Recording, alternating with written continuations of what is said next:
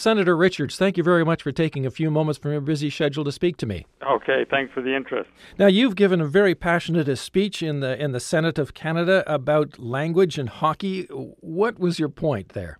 Well, the point is that hockey has its own language formed by people who actually knew and played and loved the game and grew up near the ice and on the ice for generations. And a lot of U.S. commentators simply don't have that experience, and therefore they don't know much about how to relate a play over the network, and they don't know really much about.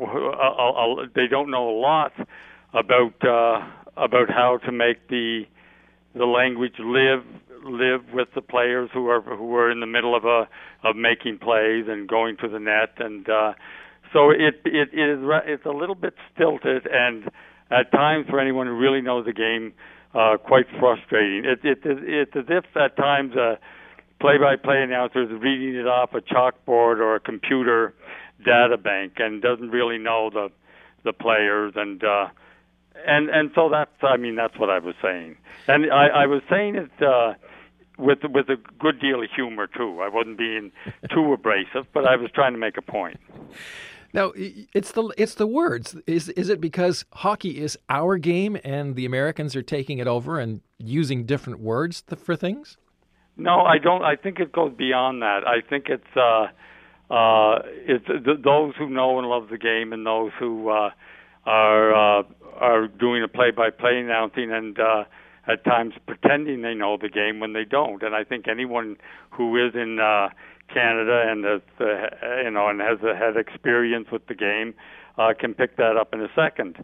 I am sure there's tons of Americans who know the game who would rather listen to Canadian play-by-play announcers than American ones, simply because of the passion they have in understanding what is going on the ice. Now, do you have any examples of what you're talking about? Well, yeah. They don't. They get excited at many American play-by-play announcers get very excited when there's a goal, and so they shout "There's a goal" as if it is a goal in soccer or a throw in wrestling, but they don't really follow the play up the ice and see how the majesty of how the play is created. You can tell in a Canadian commentator in an instant, because he knows that at times the play starts beyond the guy's own blue line and is carried up the ice. And every moment of that is a transformative thing in hockey. It's its own great ballet. So the Canadians seem to know that in their heart, and many of the not all, but a lot of the American play-by-play announcers simply don't know that by heart. And a lot of times they sound like they're talking about baseball rather than hockey. And I'm certainly not the only one to notice this. People have told me for years that when it's an American play-by-play announcer, they'll turn down the TV sound and just watch it without the play-by-play commentary.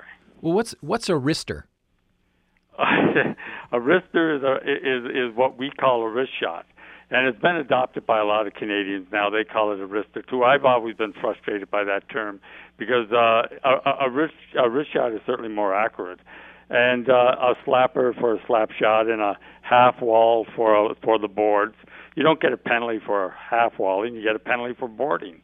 And we never wore jerseys when I was growing up. We wore sweaters. Ross Carrier wrote one of the greatest hockey stories in the world called The Hockey Sweater, where his mother bought him a Toronto Maple Leaf hockey sweater instead of a Montreal Canadian one in this small town in Quebec, because she didn't know that it would cause quite a kerfuffle.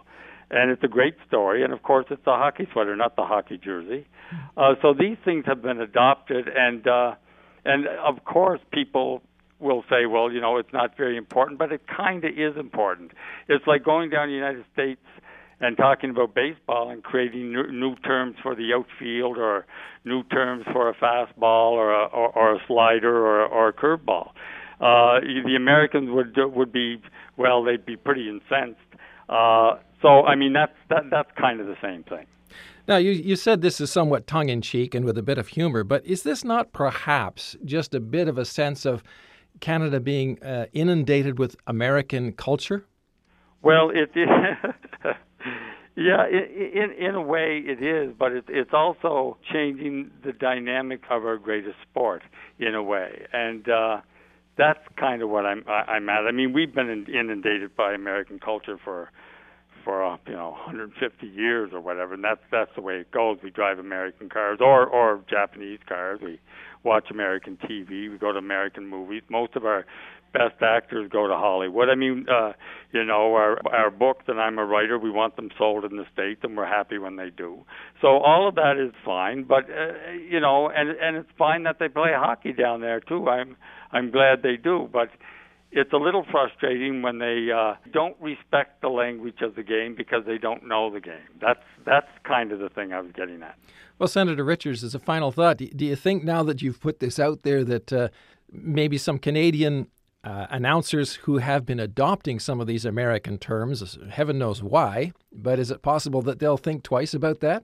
Well, whether they do or not, the thing about Canadian announcers, even though they at times slip up and use these terms, which still frustrates me, they know the game in their heart so much that you can tell in an instant that they've either played or grown up with the game, and it's different than the vast majority of play-by-play commentators from the States who as I said in joking, I said they couldn't say magical mittens because some of them have never seen a mitten.